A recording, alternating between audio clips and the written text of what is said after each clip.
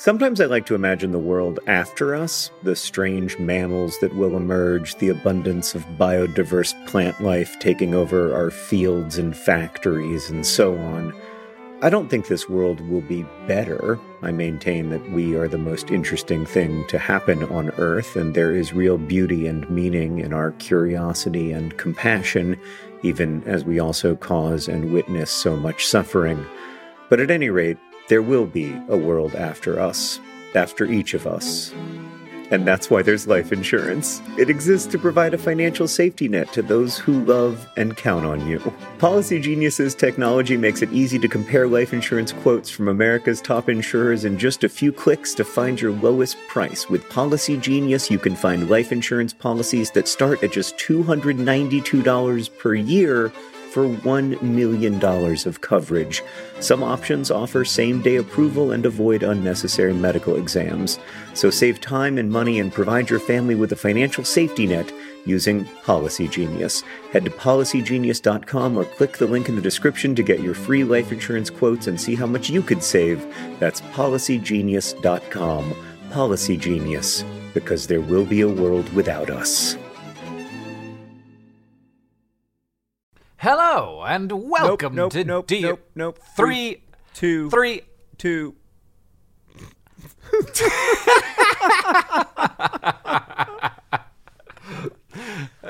I'm ready now.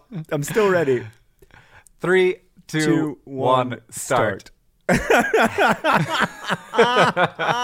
Nick, maybe you should just include that. It was gold.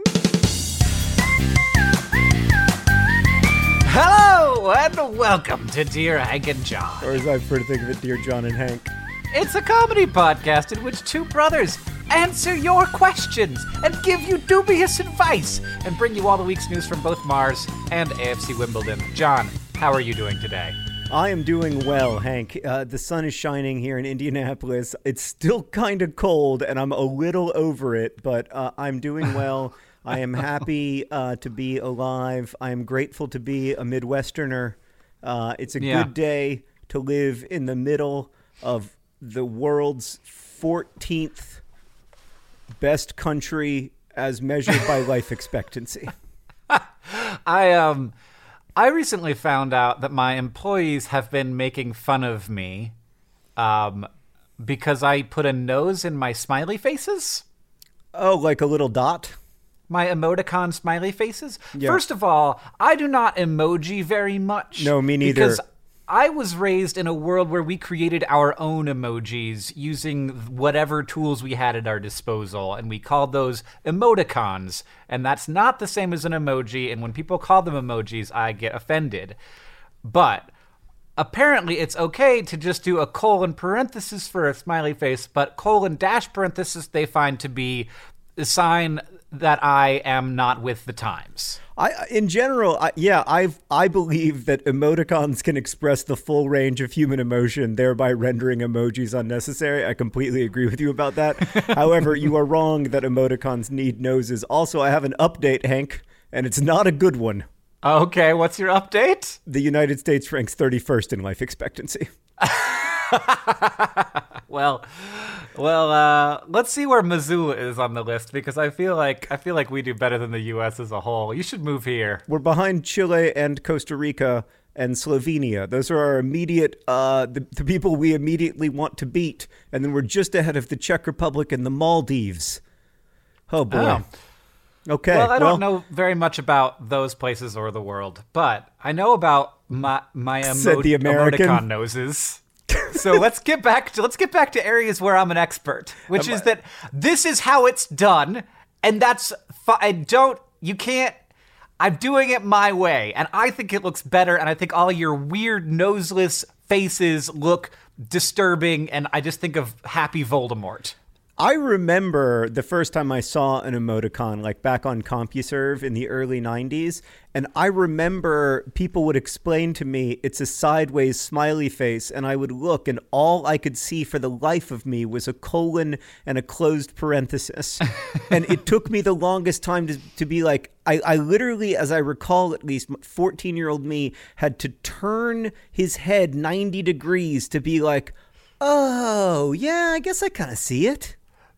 Oh, man. Yeah, well, that makes a certain amount of sense. It is very representational.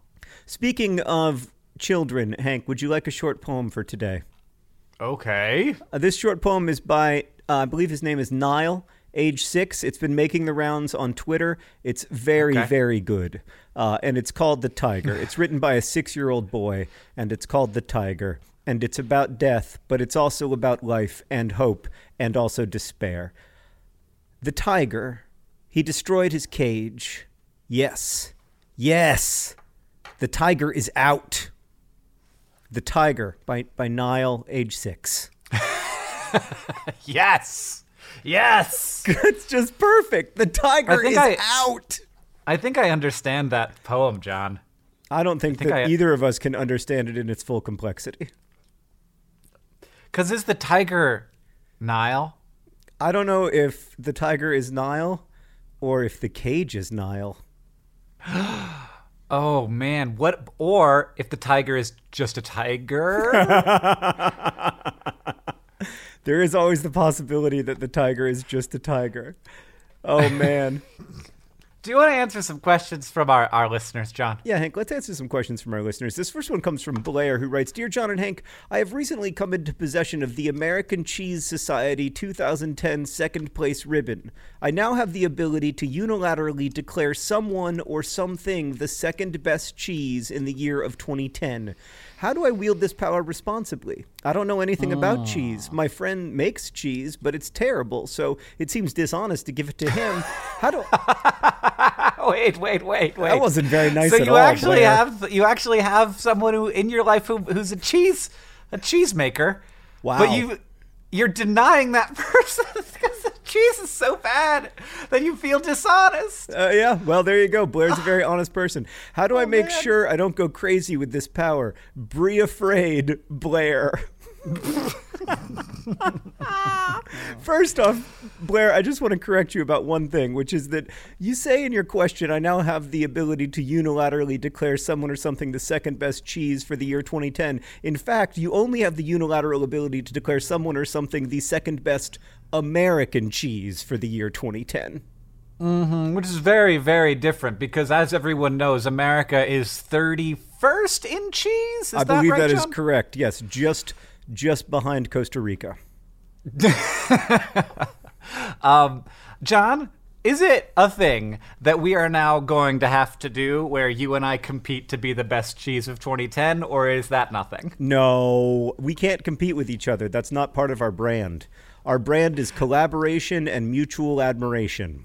Yeah, our brand is I really appreciate your AFC Wimbledon news. You really appreciate my Mars news, even if deep down we're probably checking Twitter. Right. It's funny because we started out trying to make fun of each other's news, but the listeners hated that because they like the collaboration and mutual appreciation. So if anything, we need to lobby Blair to have both of us named second best cheese of America in 2010. But then, unfortunately, Blair needs a second ribbon. Well, or can you take your ribbon to like a place that does laser cutting and just slice it perfectly down the middle so John and I can share it? Or perhaps, I'm just going to throw this out there, a ribbon making factory and just make a second ribbon. You can't just make a best cheese ribbon, John. This is the second best American cheese of 2010. If you just went and made a second best American cheese of 2010 ribbon, that would not allow Blair the ability to bestow that upon everyone in America.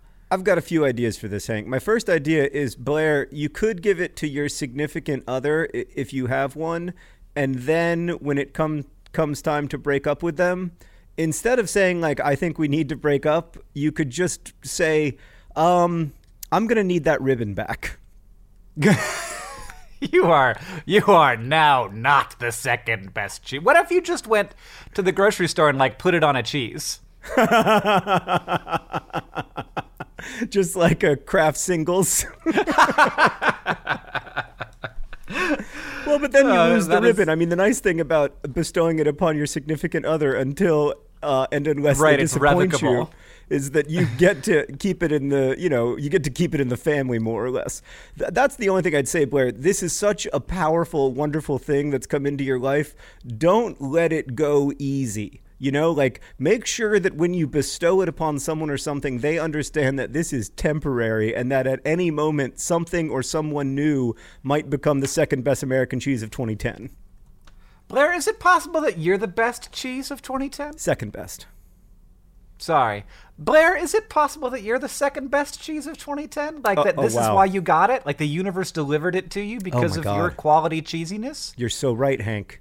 Blair, you've already won.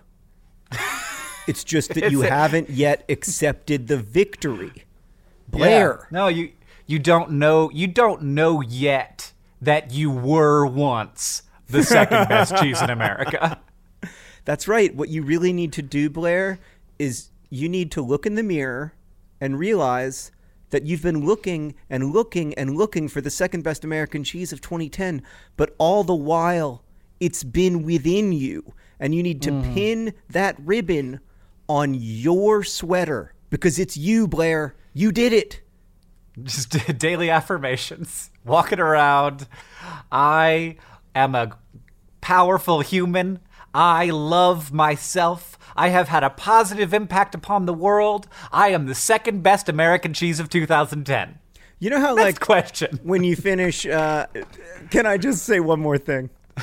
Okay, I suppose. You know how when you finish a marathon, or in my case, a half marathon, they give you a medal and you wear that medal all day, but you can't really wear it into the next day because it becomes a little weird. Like at some point, if 35 days later you're still wearing your medal, people are like, oh, so you finished a half marathon a month ago.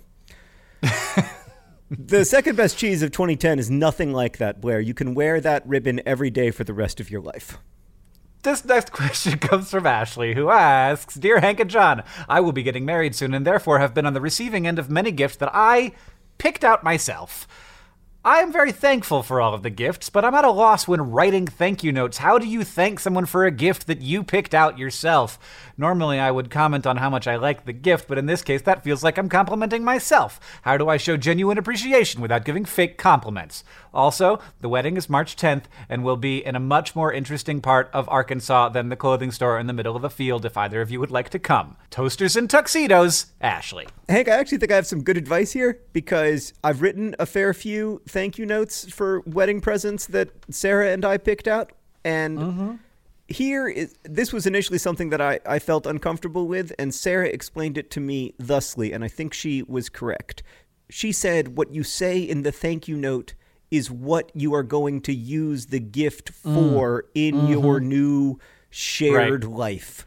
And that's you tell a story about how that person is going to impact and has affected your life. And that is the best, like a lot of times the best thanks is like letting people, not just saying thank you, but saying thank you and then this is how you have made my life better. What Catherine and I did is we laser etched the name of the person who gave us each of the gifts on the gift so that we have to think about them every time we use it. Really? And so like our mixer is named Ashley, and our like every one of our fork set just has the name of my parents, Sydney and Mike, on it. Is that true? No. Oh, I was going to say, that's a really lovely idea. But yeah, you thank the person for what this gift is going to do for your life. And then you transition to thanking the person for whatever they have done for you in your life, which I actually think should be the focus of the thank you note, is finding a way to say, thank you, Uncle Bax, for all of the great times in Vermont and the wisdom that you've shared with me and the kindness that you showed me and how welcome you've made me feel in your family. Yeah. Good point, John. I like it a lot. This next question comes from Tanya, who writes, Dear John and Hank, my university is overwhelmed with giant crows throughout the year, and I want to befriend them so I can have a beautiful, intelligent, and slightly terrifying animal companion. I've heard they remember human faces well. Tanya, you are freaking me out right now. I'm just going to tell you the truth, man. I'm getting freaked out. What are you freaked out by? Okay, Hank, let me just start the question over because maybe you weren't listening. My university is overwhelmed with giant crows throughout the year, and I want to befriend them so I can have a beautiful, intelligent, and slightly terrifying animal companion. I've heard they remember human faces well. I mean, have you read Maggie Stiefvater's Raven Cycle? Yes. Is that what it's called? Yes. Yeah. That also freaks me out. I think that it's great. I'm curious if these are crows or if they are ravens, actually. Because do you know the difference between a raven and a crow, John? I bet I'm about to find out. So if you see a crow, you'll think to yourself, I wonder if that's a crow or a raven. If you see a raven, you will think to yourself, I have been deeply seen and am afraid of that gigantic animal. That is so true. That is so true. That's a great point. Anyway, Tanya goes on to ask, should I follow the rules and not feed the birds, or should I be a rebel and follow my dreams of having strange animal friends? If I feed them, what else can I do to make them my friends? I thought my question might be relevant to your podcast because crows are symbols of death. Oh, God.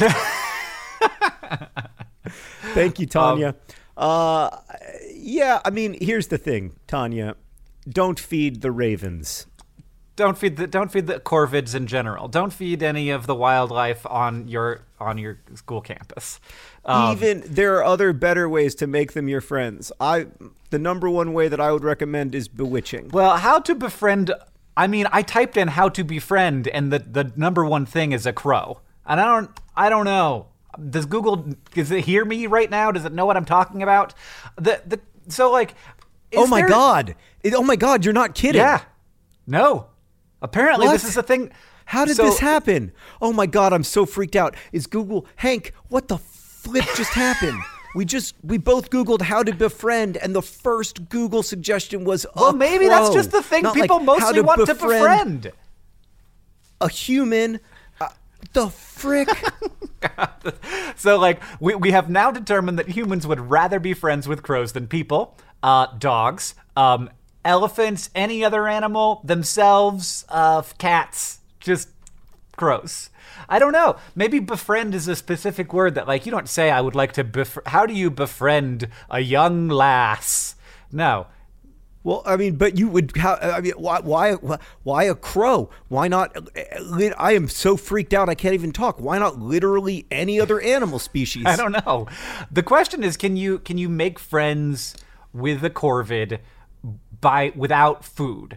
And probably not. But they do like other stuff. So maybe, and the good news is that apparently enough people have searched for this that I'm sure people who are looking to optimize their blogs for search engines have written. There's in fact a Reddit thread right here. There's also on Owlcation, how to make friends with crows, and on coyote.es, so coyotes with a dot in it, also making friends with crows on the Corvid blog on the Coyotes blog network. This Reddit thread has a number of suggestions. So I don't know. I didn't look this up because I didn't actually expect that there would be a great deal of information on it, but it turns out you're not the only one. You're, in fact, in the majority of people who wish to become friends with a blank. Yeah, I mean, I love this. Didn't we have a question, or maybe I just read this somewhere, from a person who like, the crows think that he's their neighbor? And like it's like bringing like this guy's presents because his neighbor is feeding the crows. I'm not even in my body right now because I'm so freaked out. I can't remember the past, or the future, or the present. I just Googled how to befriend and the first suggestion was crow. Are you using a Google Pixel right now? No, I'm using my computer. It's a normal. No, I thought it was a normal computer, but I guess it's a computer that listens to everything that I say. Are you talking to me on a Google Pixel, the phone? I don't even know. What's the name of your phone? It's an iPhone 5S. Oh, okay. It's just that you don't know what phones are called. That's fine.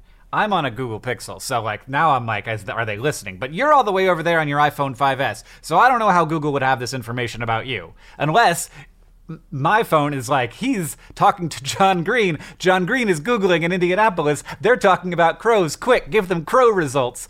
I don't think that that's what happened, but I'm not putting it past the next level of dystopia that we're headed into. This next question comes from Deb, who writes, Dear John and Hank, I recently purchased a humidifier to keep my skin happy in the winter, and a thought occurred to me as I began to use it. What would happen if I put pee in this humidifier? Oh! This question has a really good plot twist, John. Deb, it turns out this is only the second or third weirdest thing I've heard today. While I'm awaiting your responses, I guess I should emphasize, Hank, that like there might be no animal on Earth I want to be friends with less than a crow. Like, okay. While I am awaiting your responses, I promise I will not test it out in the meantime. Vote for Pedro, Deb. Hank, suddenly we have a tremendous amount of responsibility because it is up to us whether Deb puts pee in the dehumidifier. Or wait, is it a humidifier or dehumidifier? I believe it's a humidifier. Yes, that does make more sense. Okay. Yes. Hank, what happens if you put pee in a humidifier? I'm not a scientist. You are.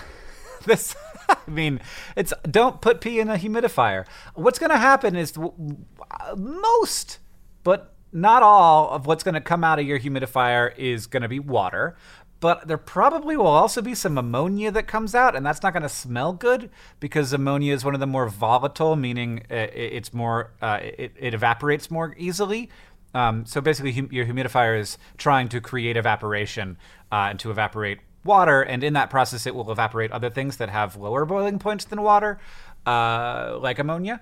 And so your room will probably smell somewhat like ammonia. As that ammonia off-gases, the urea is in equilibrium with ammonia, so more ammonia will be created, and that will continue to create more and more ammonia until all of the urea has been converted into ammonia, or until all of the water is gone, at which point the urea will fall out of solution and become a solid, along with a lot of other solids that are dissolved in urine, and that will clog up your humidifier and your humidifier's filter, and you'll have to replace the filter much more quickly. So basically, don't do that. But at least you know why. Hey, Hank, do you know what the first thing that Google autofills if you Google what happens if I pee in is? What? Humidifier. No, it's gas tank. It's gas tank. Oh, thank goodness. Oh, good Lord. Yeah.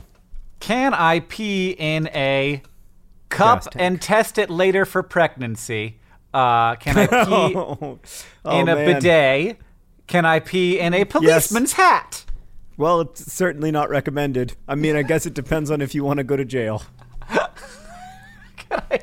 If you order one online, get a policeman's hat on Amazon from a costume, yeah, if you want to do that.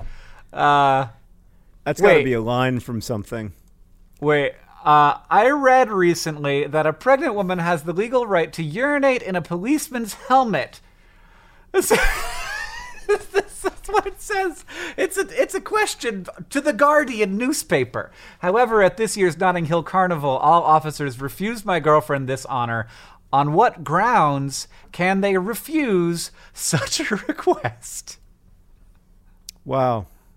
My favorite response to this by a country mile is somebody who, this was a British, published in a British newspaper, and my favorite response by a country mile is from Barry, who wrote, "Surely you must be taking the piss." This is high quality Barry Packington.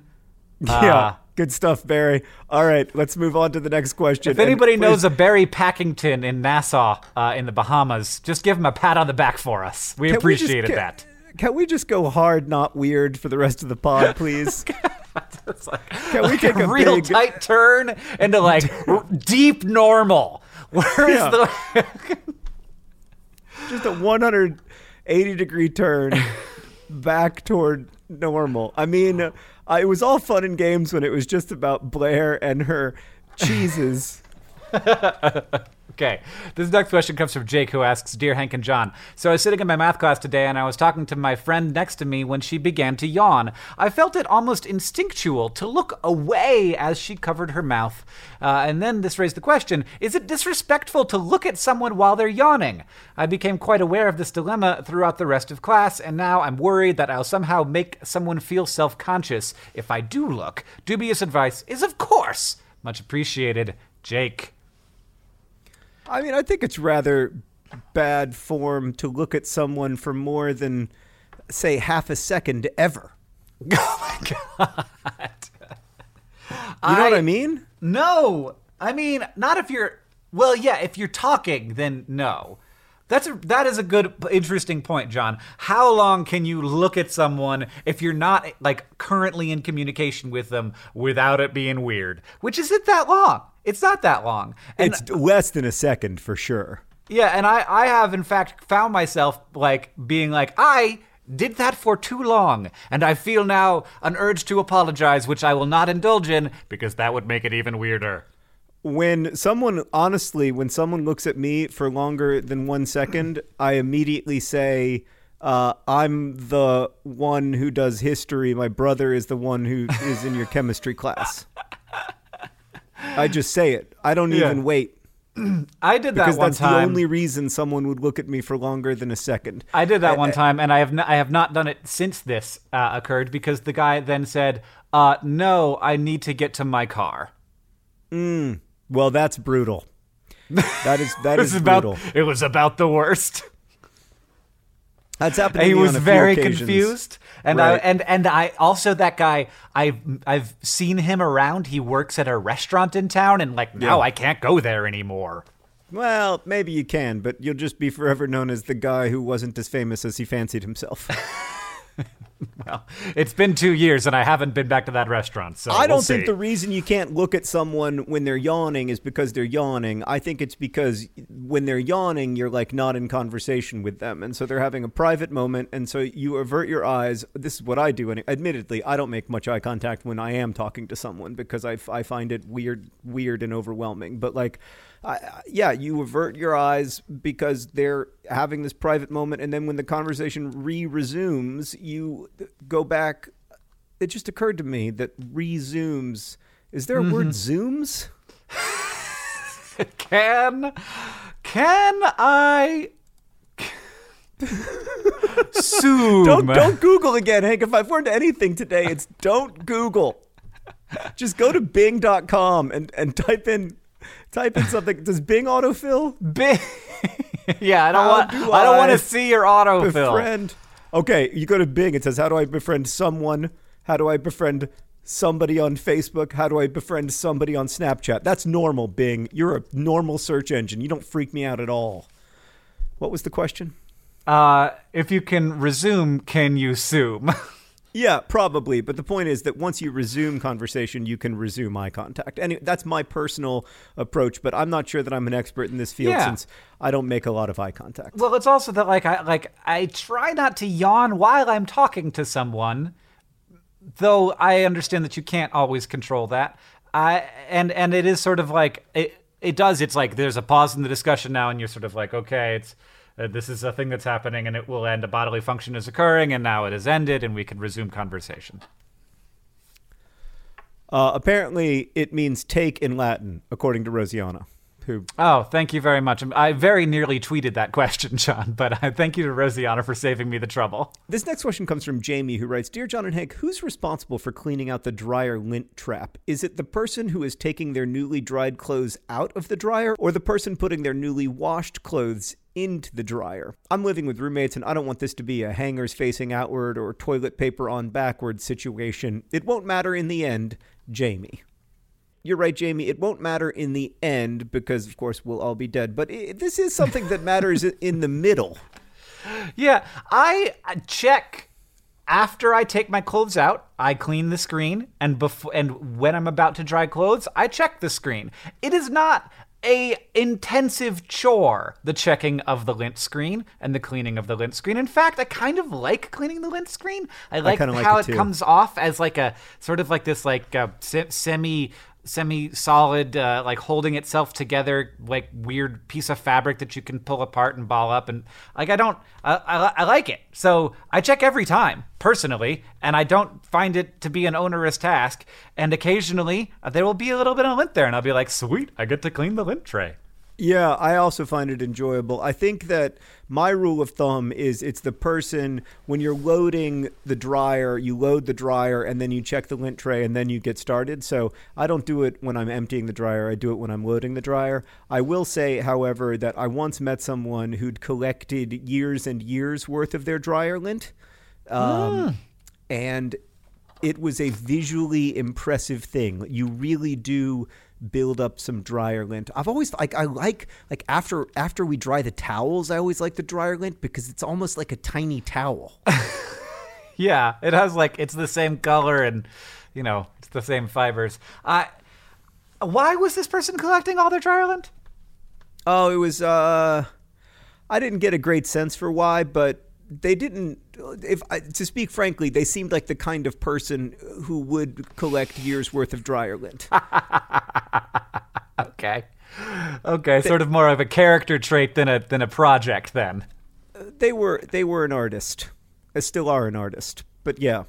You're being as non-specific as you can be, which I appreciate. It reminds me that today's podcast is in fact brought to you by Artistic Eccentricity. Artistic Eccentricity. Is it inherent or is it kind of a construct? I'm not sure. This podcast is also brought to you by the tiger.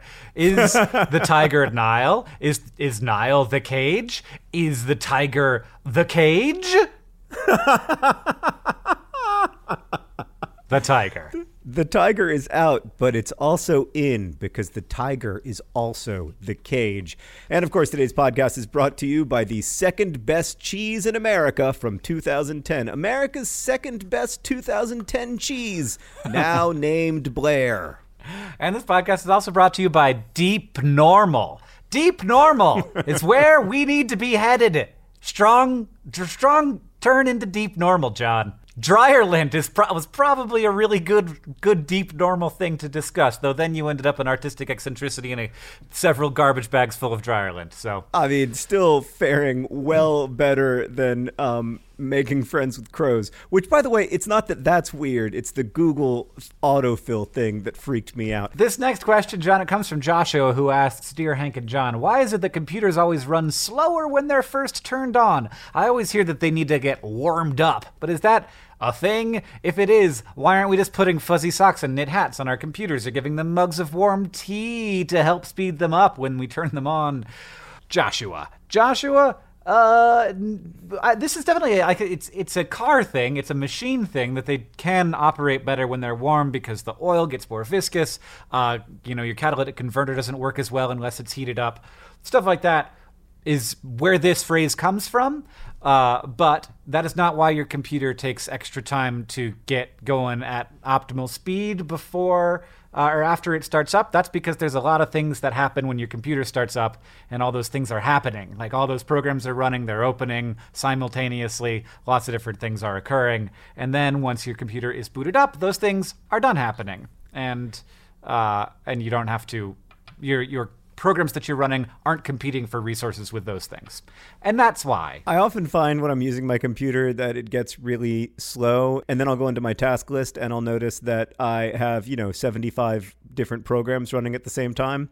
And I'm always reminded of this great Onion Point Counterpoint. They used to do this series called Point Counterpoint where one person with one perspective would write an editorial, and then right below that, someone who disagrees would write an editorial, and then you would have to decide who you agree with. And the point in this particular one was written by an office manager, and the headline was, "My computer hates me." And the counterpoint was written by the computer, and it was called, "I hate that idiot."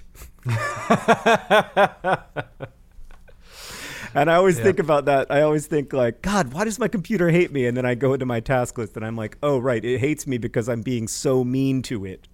Yeah, I was once called to a friend's dorm room in college to fix her computer. And I opened up her, sort of like the hard drive inspector. And she had like 200 kilobytes of space left on her computer. And I was like, where? What? Why? what have you downloaded? And it wasn't that she had like 100 MP3s, but she had managed to download part of like 4,000 songs. And she had no idea that she'd done it. Right. And it was just like the Napster, because this was in the Napster area, the Napster like partial song incomplete download folder was her entire hard drive. Wow, man, Napster. It's been a while. It's been a while. My computer currently has 7 gigs free out of 500 because I'm always fighting a war against wanting to preserve every movie clip I have ever generated while making Vlogbrothers videos, and also wanting my computer to work. That's an ongoing fight that I've been having for 11 years now. Well, I'll tell you what, John, I gave up that fight a long time ago, and now just delete everything. All right, Hank, it is time for the all-important news from Mars and AFC Wimbledon. All right, John, and the Mars news is pretty obvious this week. Elon Musk put 3 of his Falcon 9 boosters together into the Falcon Heavy, which has 27 boosters, because I just multiplied 9 by 3. And that is 27 engines. That's a lot of thrust, John, and was able to prove that this thing works. 2 of the boosters landed on land. They came back. They landed almost simultaneously. It was beautiful and perfect, and I can't believe it. The third, the central stage booster, crashed into the ocean, not even very close to the drone ship it was supposed to land on. But 2 out of 3 ain't bad. And the Falcon Heavy test flight contained, because why not, a Tesla Roadster with a man, like a crash test dummy in a spacesuit on it, and that resulted in some very good pictures. And then that capsule did its secondary burn, which takes it out of the orbit of Earth and into orbit around the sun.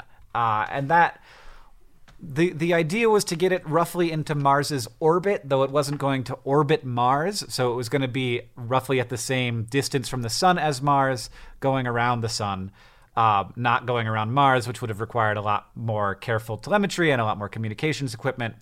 But instead, it turned out that the rocket had enough to get it past Mars's orbit, and it's headed for the asteroid belt, John. It's out there now on its way to the asteroid belt. But we have proved that the Falcon Heavy can deliver things to Mars. It just has to be more careful. And also that this is the first private space flight ever that has taken anything out of Earth's orbit. So that's pretty remarkable. So this means that with current technology, Elon Musk and his company can get stuff to Mars. That is correct. Yes. That's amazing. I know. It's good news, John. Can they get people to Mars or just stuff? Right now, they can only get people. They can only get stuff to Mars, just because the crew capsules have not been built yet. The Space Launch System, which is NASA's heavy rocket, will have a crew capsule that will be ready before the Falcon is ready to launch people. But the way we're going to get to Mars is not all at once. So it's not going to be one like with Apollo, you could get everything on one rocket, and you could get the landing and return, all of it on one rocket. That is not how we're going to get to Mars. We're going to have to send things ahead of time to land on Mars so that those things are up and running and probably creating fuel from the Martian atmosphere on the surface of Mars, and also the water on Mars, theoretically, hopefully. And then the astronauts will go after that stuff happens. So it is important to have a heavy rocket that can send stuff other than people. It seems like it's going to be hard to do all of that by 2027. Well, John, the world is a great place full of wonder and mystery and unexpected successes. So we'll just hold on and see what happens. Also unexpected failures. I really liked something Elon Musk said in the wake of this, because he did put his old Tesla Roadster into orbit, which is pretty cool. Quick question. When it goes out into the asteroid belt, is it going to get pummeled by asteroids? Probably not. It's pretty empty out there, but several of my of people I follow on Twitter were like, "Hey, Elon, could you share the orbit data with us so we can see?" Because it isn't just like the question of is it going to hit something, which almost certainly it won't. There's just not a lot of stuff in space. But also, how stable is its orbit going to be? So it could end up being influenced by the gravity of Jupiter or doing a gravity assist on a smaller asteroid or something, and its orbit might change. It might get sent out of the asteroid belt. It might be sent in closer into the inner solar system. In any case, it's not like a dangerous thing. In general, mostly it was like, don't actually hit Mars with this thing because there's very specific protocols for things that can land on other planets in terms of cleanliness and stuff. So they didn't want him to actually hit Mars was the main concern. But it's pretty hard to actually get into a planet because you almost always end up in orbit rather than intersecting because it actually usually you have to slow down a lot for your orbit to deteriorate enough that you will enter a planet's atmosphere. So it's pretty hard to actually get a planet. Oh. Well, I really like the quote that he said after this about putting the Tesla into orbit. It's kind of silly and fun, but I think that silly and fun things are important. And I just think that's so true. I agree. Speaking of silly and fun things, I wish I had some to share. Oh, no. AFC Wimbledon, unbeaten in January, didn't give up a single goal. It was our Monthus Mirabilis. We just played phenomenally. And then in February, it's been a Monthus Horribilis. Just horrible. Lost 2-0 to, I know I say this wrong, Rotherham, whatever. That team. And then we went to yesterday, as we're recording this, we went to Bury, bury the bodies, Bury, and it was a makeup game. They're the bottom team in League One. They're the very bottom. They're in last place. Oh no! We lost 2-1. It was very disappointing.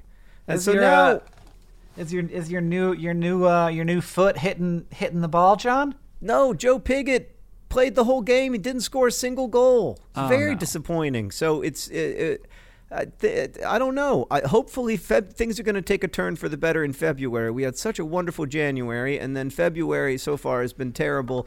Fortunately, the Dons are still above the relegation zone, while the franchise plying its trade, Milton Keynes, is still down there. But it is getting quite tight. It's quite tight at the bottom. The Dons are in 19th and only 2 points clear of Oldham, who are currently the first team in the relegation zone. So, I don't know. 16 games left in the League One season. Here's the basic situation, Hank. There's 16 games left, and Wimbledon need, from those 16 games, around 18 points. So, if we could just win the next 6 games, we can do whatever we want in the last 10. But we do need to win 6 more games. All right. How many games are there? I just said there were 16. There are 16 left. But it's okay. You're not the only one not listening.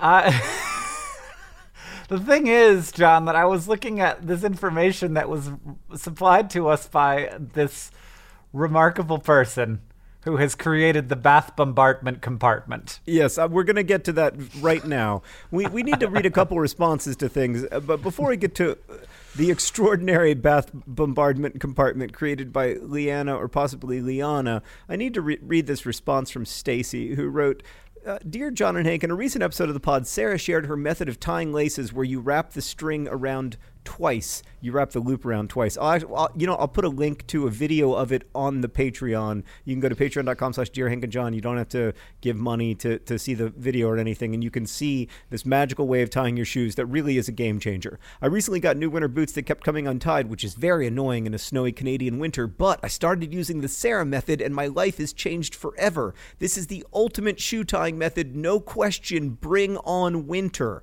And it really is the ultimate shoe tying method, although I should say for the record, it is not the Sarah method. Sarah would like it to be clear that as far as she is concerned, the credit for this method should go to her cousin, Mark. So thank you, Mark. I've seen people do that, and I didn't realize there was a reason for it. Oh, and I it's used to amazing. have shoes that just came untied all the time, and now I have shoes that don't tie. I got shoes that have like a drawstring, basically, and I feel like I live in I'm like living in 3018, John. It's the future over here. All right, let's get to this letter from Leanna. All right, Leanna is a senior majoring in bioengineering, longtime listener of the pod, and has created a blog titled Hank and John, in which I attempt to implement some of your dubious advice into my own life. I have had an amazing time getting out of my comfort zone and trying your incredibly dubious advice. So there is a blog. It's at rehankandjohn.blogspot.com. And the inaugural post to Hank and John, none other than creating the bath bombardment, and went swimmingly well. Although it's a little rustic, it is indeed. It is made of a clothes hanger, some rubber bands, Tupperware that has a lot of holes poked in it, some more rubber bands, and yeah, you see what happens. The shower goes into the thing, and then it dissolves, and then you can take a bath bomb with a shower. This is It's so much there, better John. than I ever thought possible. I mean, this is, even though it looks fairly jerry-rigged together, this is so much better than I ever thought a bath bombardment compartment could ever be. It's truly, truly magnificent. Since then, Leanna has gone on to attempt cereal dust granola, which is another... No. Another extraordinarily dubious suggestion, but it looks it looks like she's had a great time. This is a wonderful, wonderful blog. rehankandjohn.blogspot.com. If you're into the pod, you'll be into this. Yeah, I mean, the cereal dust granola looks great, John. I think, spoiler alert, loved it. Leanna loves the freaking cereal dust granola. I think that, John, we might actually have a lot of very good ideas on this podcast. Oh God, no! Don't encourage him, Leanna, but do keep up the good work. Hank, what did we learn today? We learned that Blair is truly the second best cheese of 2010 in America. We also learned that it's okay to befriend crows as long as you don't feed them to make them your friends. And also we learned that apparently, according to Google, lots of people want to befriend crows. But not people who use Bing. People who use Bing want to befriend normal people. Which is particularly surprising because people use Bing. And lastly, we learned don't pee in your humidifier. Oh, yes. Don't. So glad that we learned that, John. Otherwise, how would we ever have known? John, you know what one of my favorite parts of the week is every week? Is it the part where we record This Week in Ryan's, our terrible podcast for patrons at patreon.com/DearHankandJohn? I was just going to say that it's the part where we record a podcast, but yeah, I mean, that's part of it. Oh, yeah, it's also one of my favorite parts of the week. Thank you for doing this with me. Thanks to everybody for listening and making it possible. Thanks to everybody who supports us on Patreon, allows us to help make the shows we make at Complexly. And Hank, thank you for podding with me. And I'm going to let you read the credits. This podcast is edited by Nicholas Jenkins. It's produced by Rosianna Halse-Rojas and Sheridan Gibson. Victoria Bongiorno is our head of community and communications. The theme music you are listening to is from the great Gunnarola. He also does the music for This Week in Ryan's, which is available at patreon.com/DearHankandJohn, where you can find out more about the bath bombardment compartment and also about cereal dust granola and also about how to tie your shoes like Mark and Sarah. Thank you all for listening. It's an absolute pleasure, and as they say in our hometown, don't forget to be awesome.